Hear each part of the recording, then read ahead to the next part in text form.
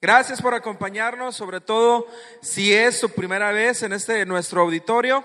Hoy estamos a la mitad de una serie muy corta llamada Cuando Dios, es decir, ¿cuándo Dios? ¿Cuándo vas a actuar? ¿Cuándo vas a hacer algo? Y la semana pasada Juan Antonio estuvo compartiendo con nosotros un mensaje muy desafiante y al mismo tiempo lleno de esperanza. Y si no pudiste estar con nosotros, te invitamos a visitar la página de Facebook de Conexión Live, donde tú puedes escuchar semana tras semana los mensajes que hemos estado compartiendo. Una de las cosas que me gusta mucho de esta serie es que aborda un tema y una experiencia que es universal. Y es universal en el sentido en el que todos hemos de alguna manera experimentado, o estamos experimentando, o vamos a experimentar esta experiencia, este tema que vamos a hablar esta mañana. ¿Y cuál es ese tema? ¿Cuál es esa experiencia?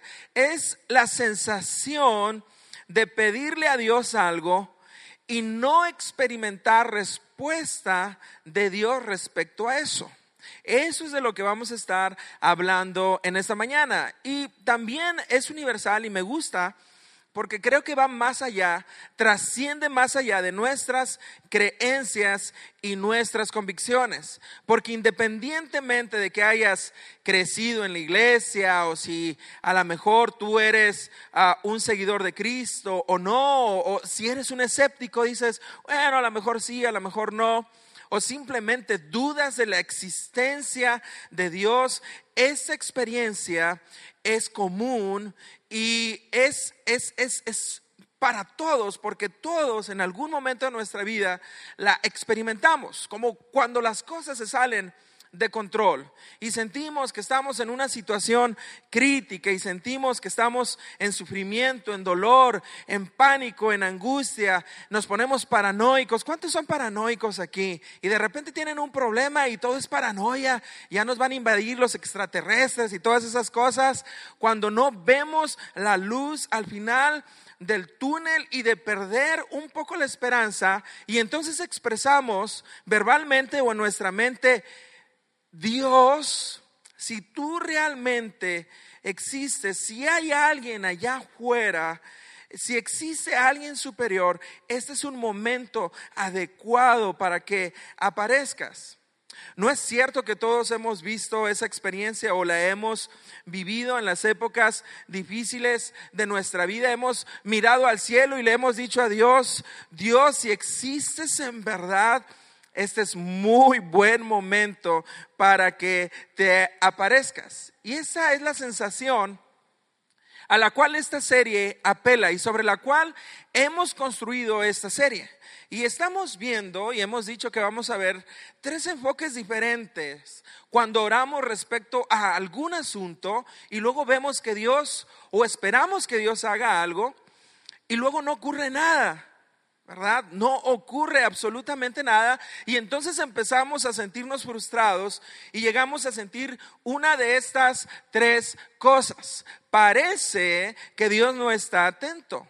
Parece que Dios no está prestando atención. A ver, si estás ahí en algún lugar, parece que se te está pasando algo, Señor. Creo que estás distraído en otras cosas. O sentimos, número dos, que parece no estar ayudando Dios. No que no está prestando atención, sino más bien que no está cooperando. Es decir, que no nos está ayudando. Y la respuesta a nuestras oraciones muchas veces es no. La respuesta parece silencio y lo que termina ocurriendo es que cada vez nos sentimos más frustrados y más frustrados. Y número tres, sentimos, uno de los enfoques que vamos a estar viendo es que sentimos que Dios llega tarde y le decimos a Dios: Dios, está muy bien, pero debiste haber llegado hace una semana.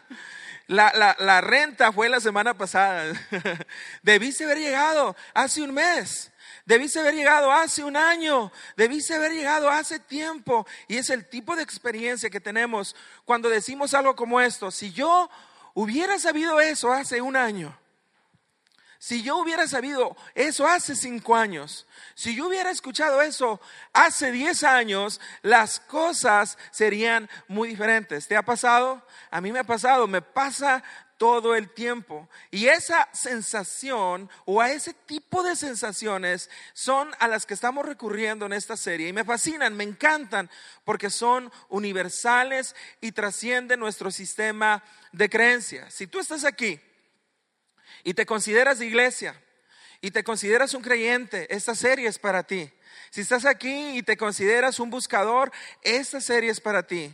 Si estás aquí, tienes 15, 17 años, esta serie es para ti. Si has dudado de la existencia de Dios, tienes dudas, esta serie es para ti. En otras palabras, es para todas las personas que estamos aquí, para las personas que están a nuestro alrededor, que están experimentando o han experimentado o experimentarán esta sensación frustrante muchas veces del silencio de Dios.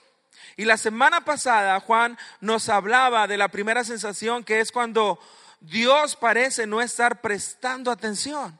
Y nos habló de un personaje de la Biblia bastante conocido llamado Juan ¿el qué? ¿Quién vino la semana pasada? Juan el Bautista. Y fue increíble lo que pudimos aprender la semana pasada. El enfoque hoy es el momento en el que sentimos que Dios no está cooperando, que no nos quiere ayudar. Y preguntamos una vez más, ¿has tú sentido eso en tu vida? Quizá lo estás sintiendo hoy mismo.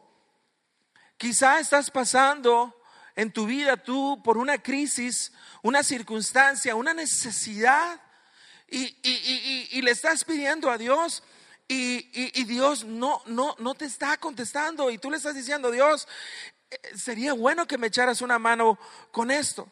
Y lo más frustrante del asunto es que cuando nosotros analizamos la situación, nos damos cuenta que no le estamos pidiendo a Dios cosas triviales.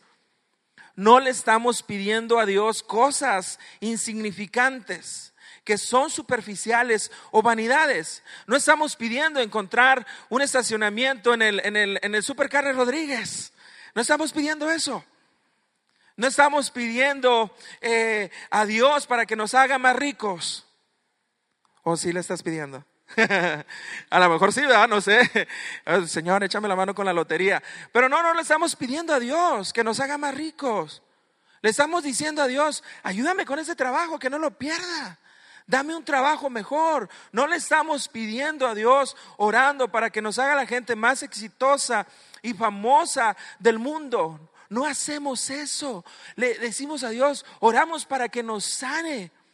Oramos para que restaure nuestras vidas, restaure nuestras relaciones en nuestro matrimonio, con nuestros amigos, nuestras relaciones laborales. Oramos por cosas que parecen honestamente no caprichos ni deseos, sino grandes necesidades, y muchas veces no pasa nada. No pasa absolutamente nada. Y parece que pensamos eventualmente en Dios y le decimos: Dios, Señor, como los magos, Señor, aparece algo. Si estás ahí, este sería un buen momento para intervenir. Sería un buen momento para que tú me mandes a gente que me quiera ayudar, que me oriente, que me dé una idea, que yo tenga un indicio, que tú me mandes una señal, si esa es la forma en la que tú actúas, y que yo pueda ver algo de esperanza. Pero Dios dice: todavía no. Y hemos escogido nosotros, o vamos a escoger a lo largo de esta pequeña serie, 3 personajes. Ya vimos uno la semana pasada, hoy veremos otro. Y estos personajes que hemos escogido intencionalmente pasaron por momentos de mucha dificultad, de angustia, de sufrimiento, de dolor. Y vieron esas 3 sensaciones.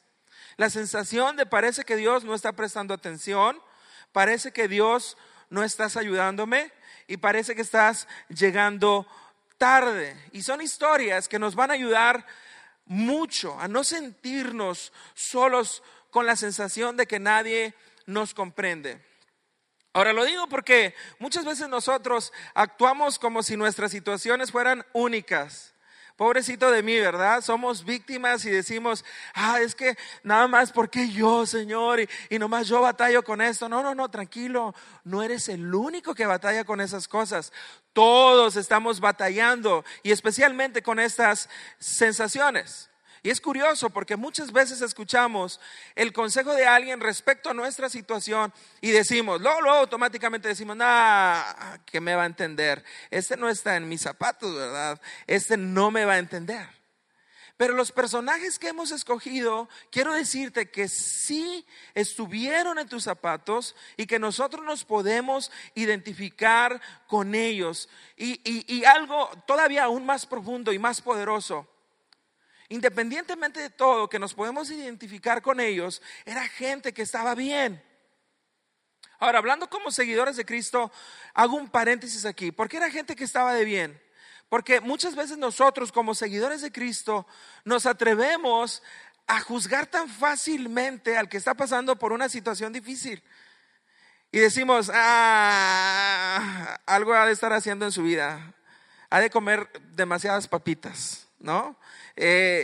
Incluso categorizamos las situaciones, las experiencias y decimos seguramente esto que le está pasando a él es una cuestión de pecado, es una cuestión generacional, seguro se lo transmitieron sus padres, se lo heredaron esa dificultad. Y somos increíblemente rápidos para juzgar la experiencia difícil de otros a la luz de nuestra ignorancia.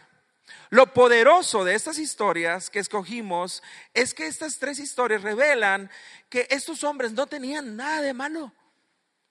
No había ninguna situación complicada, no había ninguna situación de la cual pudiéramos decir tenían un pecado oculto, no habían cometido un error, sus padres, un error generacional, no había nada que estuviera fuera de control, algo con su integridad o integridad en su carácter, y a pesar de todo, ellos vivieron situaciones muy difíciles.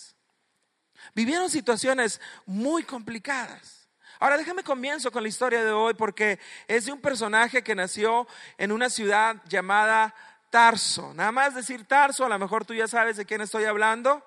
Él se llamaba Saulo de Tarso y después fue muy popularmente conocido como el apóstol ¿qué? Como el apóstol Pablo, exactamente, el apóstol Pablo.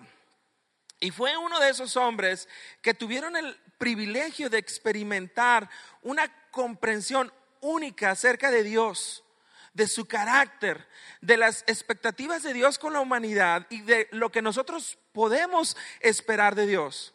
Fue uno de esos que recibió mucha revelación divina, tanta que él escribió más de la mitad del Nuevo Testamento. Fue un hombre osado, valiente, radical en sus principios, un hombre expuesto a ser perseguido, azotado, apedreado. Una vez lo apedrearon, lo levantaron casi muerto y sobrevivió. Fue un náufrago como el de la película, no traía un balón, pero fue un náufrago. El barco en el que andaba se hizo pedazos y él sobrevivió. Parece que ese día andaba Pablo medio malancón, así con lo de la suerte, y en la playa donde llegaron una serpiente venenosa lo mordió y aún así no murió. La vida de Pablo fue una vida extraordinaria, fue una vida increíble, y todo ese conjunto de asuntos difíciles, complejos que vamos a ver que le ocurrieron a Pablo, fueron en medio de su compromiso férreo con compartir esa revelación que había recibido, el mensaje de Dios, el evangelio de salvación, de esperanza. Y algo curioso con esto es que él se dedicó toda su vida a compartir solo y exclusivamente su fe. Pero también algo curioso es que Pablo, por medio y en medio de ese compromiso, él compartió su fe no solo con los que se suponía que debería compartir su fe, es decir, con sus hermanos judíos, sino que fue más allá. fue hasta Occidente, España, hasta todo el mundo conocido de la época, y llevó el mensaje de salvación cuando se suponía que no debería haber hecho eso. Ahora hay algo mucho más asombroso todavía. Pablo, antes de dedicarse este tiempo, aproximadamente 20 años de predicar y compartir, Pablo era un perseguidor de los cristianos. Pablo perseguía, se dedicaba a perseguir a los cristianos, a encarcelarlos, a azotarlos e incluso a asesinarlos. Ahí está el dato por si acaso tienen la duda de que Dios no tiene el poder de cambiar a las personas. Ahora, el caso de Pablo es emblemático y es extraordinario, pero al mismo tiempo de que vivió todo eso y ese éxito, y que era evidente que amaba a Dios y que Dios lo amaba a él, de que su vida estaba en orden, que las cosas estaban bien, él estaba viviendo una situación difícil. Él estaba viviendo una situación difícil y él la describe de esta manera. Él tenía una enfermedad, estaba afectado por una enfermedad. No se sabe a ciencia cierta. Los eruditos han discutido mucho de qué se trataba. Algunos piensan que era malaria, síntomas de parásitos en el estómago que no tenían cura, y mucha gente moría en aquel entonces y lo padecía. Otros pensaban que tenía una ceguera, una especie de cataratas, y era una enfermedad, tanto la primera como la segunda, limitante, una enfermedad desgastante, incluso a lo mejor depresiva, no sé. Y otros piensan que a lo mejor estaba siendo afectado por convulsiones, una crisis como tipo de epilepsia. Lo cierto es que Pablo hizo lo que cualquiera de nosotros hubiera hecho en una condición así. ¿Qué hizo Pablo? Se puso a orar y se puso a decirle: Dios, sáname, Señor. Yo he visto que tú has sanado a otros a través de mí, he visto que los has levantado, he visto que los has restaurado, he visto tu poder. Y mientras oraba, él mismo relata esta experiencia en una carta que escribió a una iglesia ubicada en una ciudad llamada Corinto, una ciudad griega, la cual vamos a leer. Dice 2 Corintios 12:7: aun cuando he recibido de Dios revelaciones tan maravillosas. Esa era la vida de Pablo. Él sabía que había recibido algo especial. Mira lo que dice: para impedir que me volviera orgulloso, se me dio una ¿qué? Una espina en mi carne. Se me dio una espina en mi carne. Otras versiones, como la versión 60 de la Biblia, dice un aguijón. ¿Te ha picado alguna vez una avispa de esas rojas? Y no te lo recomiendo. Un aguijón en mi carne, una enfermedad, algo limitante, degenerativo, desgastante. Dice el apóstol Pablo: un mensajero de Satanás para atormentarme e impedir que me volviera orgulloso. Incluso el apóstol Pablo categoriza o diagnostica su situación como algo de Satanás, y eso es fácil entenderlo. No sabemos si realmente era un demonio ahí o simplemente se estaba refiriendo como cuando nosotros atravesamos una crisis difícil y decimos: wow, esto es un infierno. ¿Les ha pasado eso? Esto es un infierno. Y a lo mejor el apóstol Pablo eso es lo que estaba diciendo. Dice versículo 8: y en 3 ocasiones distintas le supliqué al Señor que me la quitara, que me quitara esa enfermedad, esa espina, ese aguijón. Ahora déjame decirte qué es lo que significa 3 ocasiones, porque vemos 3 ocasiones y podemos pensar que a lo mejor el apóstol Pablo en la mañana se levantó y en el almuerzo: Señor, quítame esta espina, y no pasó nada. Y en la comida, segunda vez: Señor, quítame esta espina, y no pasó nada. Y en la cena, Señor, quítame esta espina, y no pasó absolutamente nada. No fue así. fue en 3 ocasiones, pero más bien en 3 temporadas. A lo largo de esos 20 años, el apóstol Pablo le dijo en una temporada, no sé, de 2, 4, 6 meses al Señor: quítame este tormento, Señor. Y Dios le decía que no. Y en una segunda temporada, después de 1 año, 2 años, qué sé yo, no lo sabemos, el apóstol Pablo otra vez ora a Dios y le dice: Señor, ese aguijón, ese problema, esa enfermedad degenerativa que me está hostigando, quítame esa enfermedad. Y una tercera época lo vuelve a hacer y el Señor le dice lo mismo: no, Pablo, no te voy a sanar. No importa cuánta fe tengas, no importa cuánto tiempo ores, cuánto supliques, cuánto ayunes, cuánto tú pidas, la respuesta es no. Y entonces Pablo empezó a experimentar eso que decíamos en esta serie, como que Dios no quiere cooperar conmigo. La respuesta es no. Y a veces nosotros nos sentimos así, porque no importa cuánto ores por esa relación rota, no importa cuánto ores por cambiar esa circunstancia, por cambiar esa enfermedad, porque Dios traiga sanidad a tu cuerpo o al cuerpo de alguien que tú amas, la respuesta de Dios es no. Es no. Y es terrible porque empezamos a experimentar esa falta o aparente falta de cooperación de Dios, diciéndonos la respuesta es no. Y cuando Dios parece no cooperar, respondiéndonos no, cuando no nos da lo que tanto necesitamos, y vuelvo a repetir, necesitamos no caprichos, no berrinches, no cosas triviales, superficiales, banalidades. No estamos hablando de eso, sino asuntos, necesidades críticos en nuestras vidas. Cuando Dios responde que no, lo hace y dice no, pero parece que nos deja en blanco y parece que no va a cooperar, pero dice Dios no, pero. Y ese pero era una promesa para Pablo, y una promesa de la cual estamos seguros esta mañana que es una promesa para todos nosotros también, pensada en Dios para la eternidad, de aquellos o por aquellos que enfrentarían momentos difíciles de sequía, de dolor, de desesperanza, cuando parece que las cosas no cambiarían o no cambiarán. Dios dice: te doy un no, pero te voy a dar otra cosa. No te voy a dar lo que me pides y no me importa cuánto ores, pero te voy a dar algo. Ahora, ¿saben?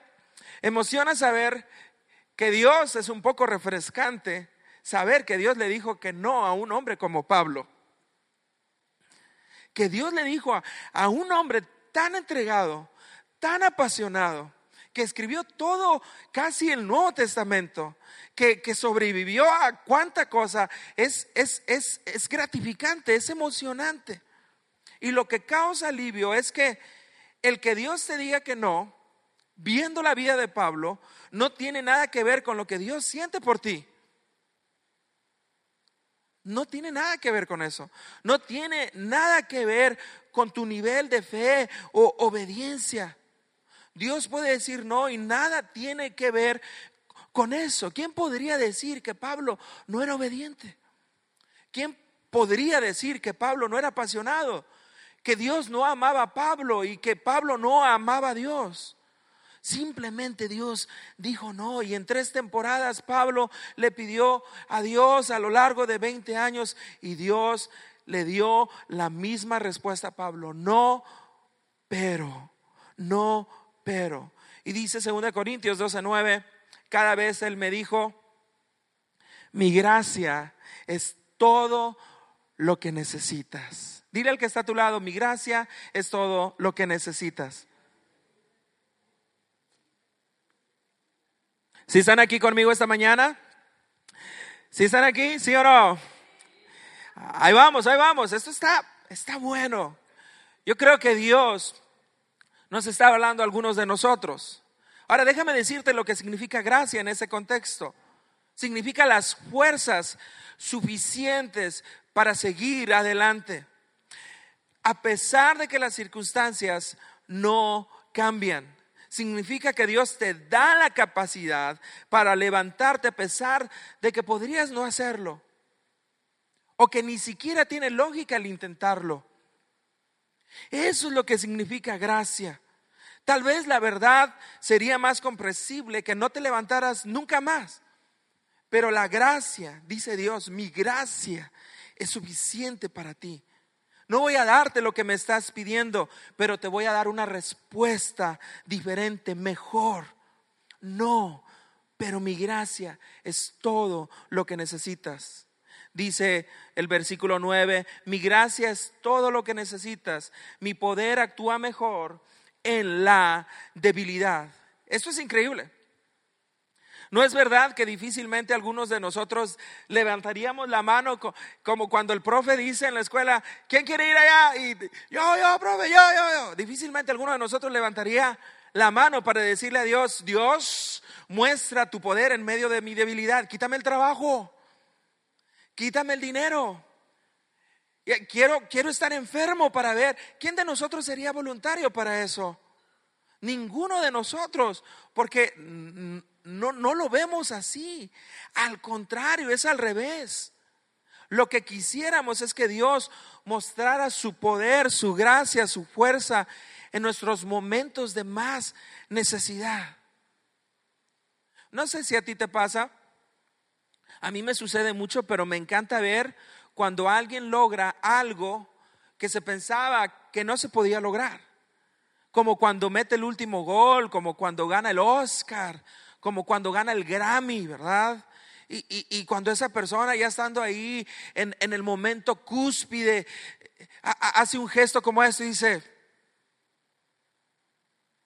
y nosotros seguramente es cristiano y nos sentimos bien motivados y emocionados porque le dio la gloria a Dios y nos sentimos como que un poco impactados. Wow, yo quisiera hacer eso.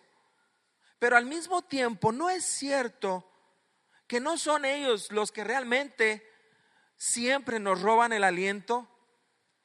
No es cierto que no solo son ellos, sino muchas veces son los padres de niños con enfermedades cada vez más frecuentes, enfermedades crónicas, degenerativas, en ocasiones muchas veces mortales, los que al verlos nosotros desde afuera terminamos diciendo, nos roban el aliento y terminamos diciendo, wow, qué chico.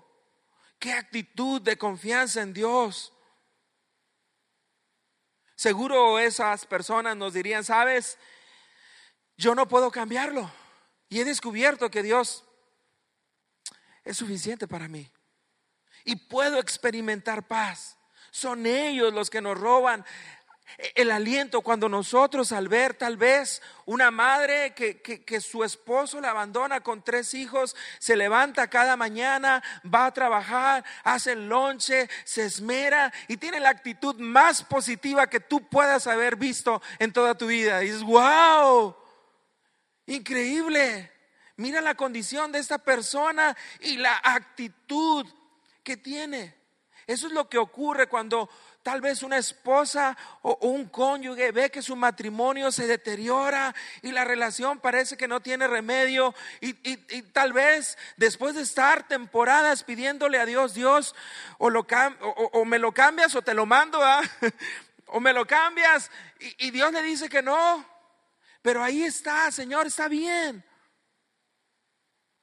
no pasa nada, tú puedes contar conmigo, yo cuento contigo. Personas que a pesar de las circunstancias difíciles logran tomar aliento, fuerzas, experimentar paz. Y uno dice, tiene que haber Dios ahí. Yo no sé cómo pudiera lograr eso si no existiera Dios. Tiene que haber algo superior. Y nos encanta ver a la gente que le da gloria a Dios en medio del éxito, pero los que realmente nos roban el aliento son los que en medio de las circunstancias críticas logran levantarse una y otra vez, una y otra vez, una y otra vez, con paz, con gozo, con alegría, con esperanza, aún y cuando no la tienen. Ahora mira esto. Esto es una de las verdades no muy populares, pero puede liberarnos mucho. Dice el apóstol Pablo en el versículo 9. Así que ahora logro jactarme, gozarme de mis debilidades. Pablo, ¿de qué estás hablando? En medio de tu éxito, en medio de lo que has logrado, de tus triunfos, del respeto que tú posees, ¿cómo es posible que celebres una enfermedad? ¿Cómo es posible que celebres una enfermedad degenerativa, crónica, que te daña, que te limita? Y podemos imaginarnos a Pablo diciendo: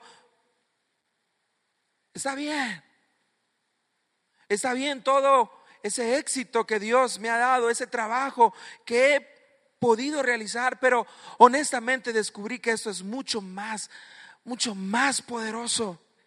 No lo escogí, no lo hubiera escogido, pero lo estoy viviendo sin embargo, y he descubierto que en medio de ese dolor, de esa desesperanza, su gracia es mucho mejor. Su poder se muestra mejor aquí, en mi debilidad. Y dice el apóstol Pablo, sigue escribiendo a esta iglesia en Corinto: es por esto que me deleito en mis debilidades, en los insultos, en privaciones, persecuciones, dificultades que sufro por Cristo. Pues cuando soy débil, entonces ¿soy qué? Fuerte.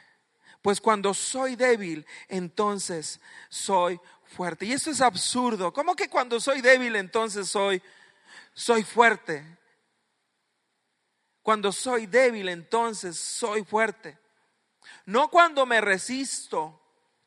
No cuando me resisto a la voluntad de Dios. Es decir, mi fortaleza en medio de mi debilidad comienza cuando reconozco: Dios mío, vas a decir que no, y está bien, y quiero abrazar ese no, y quiero abrazar esa respuesta de Dios, porque yo estoy mejor cuando abrazo esa respuesta de Dios, porque puedo experimentar, comenzar el inicio de la gracia y el poder de Dios en mi vida.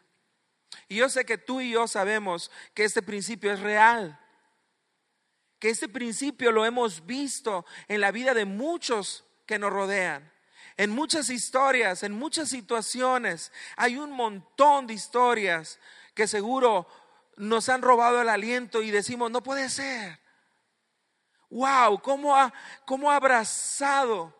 Y tú hoy puedes decir: yo conozco ese principio en acción, donde la gracia de Dios es suficiente para ellos. Yo la verdad no sé cómo le haría para enfrentar una situación así, pero he visto a personas una y otra vez lograron hacer. Yo tengo una imagen aquí. ¿Cuántos conocen a este joven caballero, Nick Vujicic?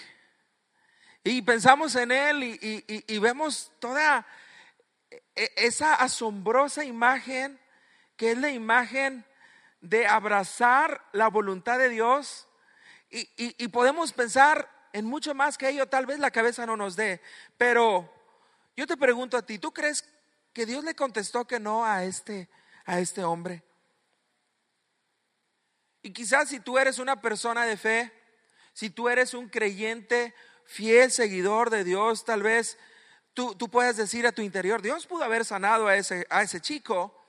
Dios pudo haber actuado en contra de su propia naturaleza, pudo haber creado algún milagro, algo diferente, pero no lo hizo. No lo hizo Dios. Ahora, piensa en sus padres. ¿Tú crees que sus padres habrán orado por alguna: Señor, ¿por qué? Lo puedes cambiar, lo puedes? Pero Dios no lo hizo. Y eventualmente este hombre abrazó el no de Dios y empezó a experimentar la gracia de Dios y el poder de Dios como algo más que suficiente para su vida.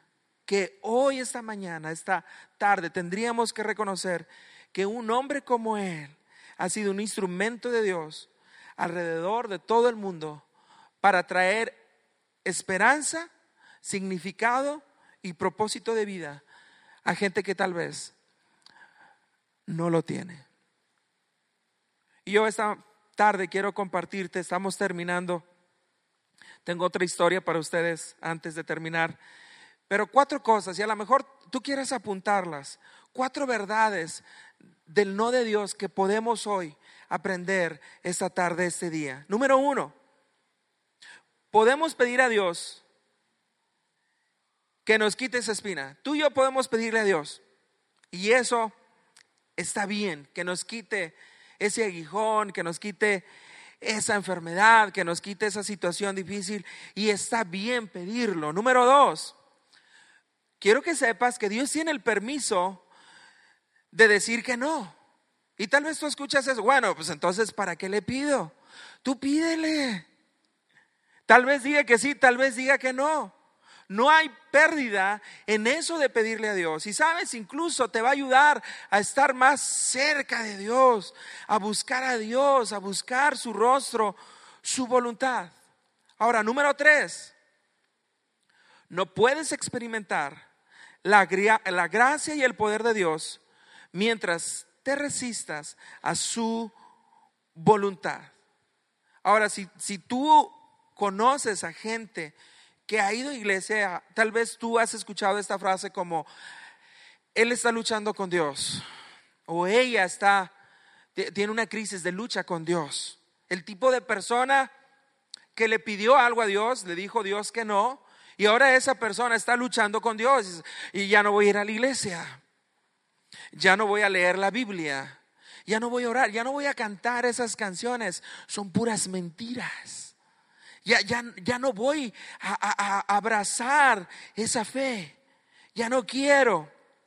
Y si permaneces en esa actitud de frustración, resistiendo la voluntad de Dios, entonces no podrás experimentar la gracia y el poder de Dios en medio de tu debilidad. Y número 4, la gracia que te sostiene comienza con esto: que no se haga mi voluntad sino la tuya. A ver, digan conmigo: que no se haga mi voluntad sino la tuya. La misma oración que hizo el maestro, el Señor Jesús, antes de ir a la cruz, antes de ser arrestado. Señor, honestamente no quiero tomarme esta copa. ¿Y quién querría ser crucificado, morir en una cruz? Señor, no quiero morir traicionado por aquella gente que se supone que no debería traicionarme. No quiero experimentar el dolor y la angustia que voy a experimentar en las siguientes horas. Pero que no se haga mi voluntad, sino que se haga la tuya. Y en un momento más vamos a tener una oportunidad para decirle esa oración a Dios. Y yo tengo la imagen de un chico, él se llama Ángel, y hablando de esos ejemplos en donde hemos visto a gente abrazar el no de Dios y tener la gracia y el poder de Dios en medio de su debilidad. Yo me acuerdo de este chico cuando estaba preparando este mensaje. Tuve la oportunidad de hace 4 años estar con él en algo muy especial. Él tiene todas estas enfermedades, ni siquiera las puedo leer: disgenesia del cuerpo calloso, retinopatía, tiene un puño de cosas. Esta imagen la tomamos cuando su papá recién había salido de la cárcel, porque su papá había estado injustamente en la cárcel como 4 5 años. Y prácticamente no por voluntad de su papá, los había abandonado a los 4 o 5 años que tenía Ángel, por circunstancias externas fuera de control. Y esta foto la tomamos ese día, 2 semanas, 1 semana después de que su papá salió. Y este chico estaba esperando a su papá, porque su papá, en medio de esa situación difícil, había conocido a Dios, se había entregado a Cristo y estaba bien metido en las cosas de Dios. Y su papá y él querían bautizarse juntos. Él no estaba enojado. Ángel no estaba molesto. Ángel no estaba arrogante. Ángel no estaba, ¿por qué, Dios? No puede ser. Y cuando yo veo un ejemplo como este, veo 2 cosas. Dios, ¿cuándo? ¿Cuándo, Dios? ¿Cuándo vas a cooperar? Y al mismo tiempo veo cómo Dios es extraordinario en ver cómo personas como Él reaccionan ante las situaciones adversas. Y concluyo que la gracia de Dios es más que suficiente para ti y para mí. Y que el poder de Dios se manifiesta cuando tú y yo abrazamos el no de Dios como respuesta. Cuando Dios le dice al apóstol Pablo, mi gracia es todo lo que necesitas. Mi poder actúa mejor en la debilidad. Yo no sé tú qué estás pasando. No sé qué le pides a Dios, pero Dios dice, mi gracia es todo lo que necesitas. Mi poder actúa mejor en la debilidad. Y yo quiero invitarte esta tarde a que podamos personalizar esta oración, a que le digamos a Dios, Dios, tu gracia es todo lo que necesito. ¿Pudieras decir eso hoy? ¿Lo pudieras decir? Díselo a Dios, dile, tu gracia es todo lo que necesito. Tu poder actúa mejor en mi debilidad. Te invito a que cerremos nuestros ojos y hagamos una oración. Señor, gracias por tu gracia. Gracias, Señor, por tu paz, por tu amor. Señor, tú tienes un plan para nosotros y es maravilloso. Y tal vez sea, Señor, el poder de mostrarle al mundo entero esa gracia, ese poder en medio de nuestra debilidad. Que se haga tu voluntad y no la nuestra. Gracias, Señor. En el nombre de Cristo Jesús. Amén.